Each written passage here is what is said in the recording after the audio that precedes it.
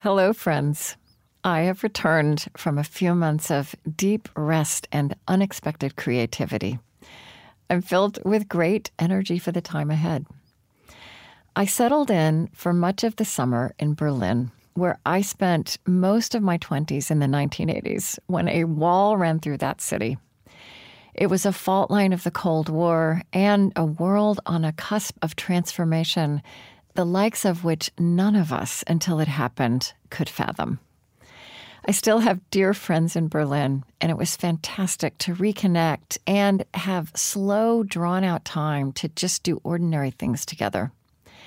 At the same time, I experienced the city in all its dimensionality and complexity, past and present, in a whole new, life-giving way. It had a feeling of homecoming that I did not expect. And it grounded me in the cathartic ways that place in that late century formed me. Berlin now again has come to infuse my view of time and history and the callings of our present, our newly cathartic century. One of the gifts of this summer that I want to share with you was a deepened experience of a ritual I've come to think of as contemplative reading. I began each day with an over-large sketchbook on my lap and a book open on top of it. I made a beginning on the science fiction opus of Octavia Butler, who Adrienne Maree Brown introduced me to in our early summer On Being conversation. I also picked up books that Mary Oliver published after my conversation with her and savored them a word, a line, a paragraph at a time.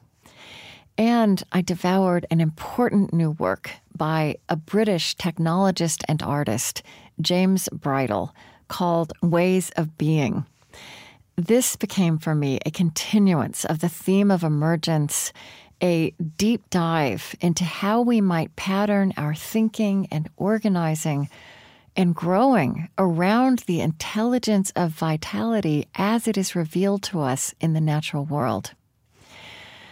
So morning after morning, I read, and interspersed with reading, I wrote by hand. I had to go slowly as my handwriting is very, very messy. The going slowly was good for me, and so was the distance from a screen. I kept thinking of and experiencing that wisdom of Naomi Shihab Nye that when we write in a journaling mode, one of the things that's happening is that we are getting in touch with the many selves inside ourself.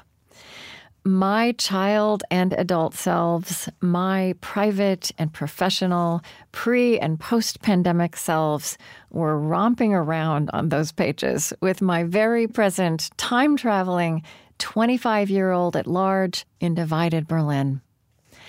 I was also inspired by something I learned from Dr. Christine Runyon, that when we write by hand, as distinct from typing, we are processing emotionally as well as mentally. I have realized in recent years that I, in general, think conversationally. These days, I learn conversationally.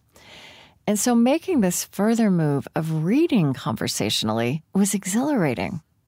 Sometimes I was copying sentences and paragraphs that moved me or sparked something or were simply beautiful, which is so often true of the words of our friend Mary Oliver. These jottings would then often lead into my own reflections and surface all kinds of memories and stories that I would start writing down. I'm describing this in such detail as it was so helpful to me. And I commend it to you. Contemplative reading, conversational reading, a practice towards personal stretching and communal pondering, that phrase that was a gift from Marilyn Nelson.